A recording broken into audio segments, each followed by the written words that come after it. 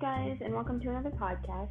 Today I'm going to be giving some tips and tricks for writing your own story, which I'm very excited about because I know I've been writing a couple stories, and I feel like I want to give some tips to some people who might want to write their own story. So I have 5 tips, so I hope you enjoy. So my first tip is to get ideas. So some things I usually get ideas from for my stories are songs, movies, and books, but you have to be careful with those last two because if you take more than just small elements, that'd be copying them. But things around you can also inspire you, like look at the fan in your kitchen. What about a story about people who live on a fan? I don't know, kind of crazy, but things like that. My second idea is to get started. Getting started is the most important thing because if you don't get started, you can't finish. And I often find that even if I start, it's hard to finish, which goes along with my third tip, which is to keep writing even when you don't feel like it.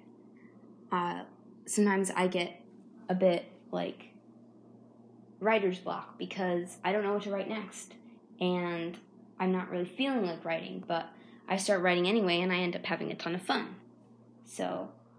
And my fourth tip is to edit and revise, and that's something you can do halfway through your story or all the way through, or even at the very beginning when you've only written a couple paragraphs, is to go back and add more detail and correct some mistakes. And you can get advice from friends and family, which I like to do a lot. I like to read my stories to my friends and to my family, and I can get feedback from them, and that's really good.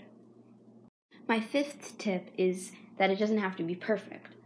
A lot of my stories have a little, some minor kinks or details that don't quite work out, and that's okay because getting the story done is one of the most important parts, and it doesn't have to be perfect because you might just be writing for fun or for yourself, and it's okay if your story isn't exactly right.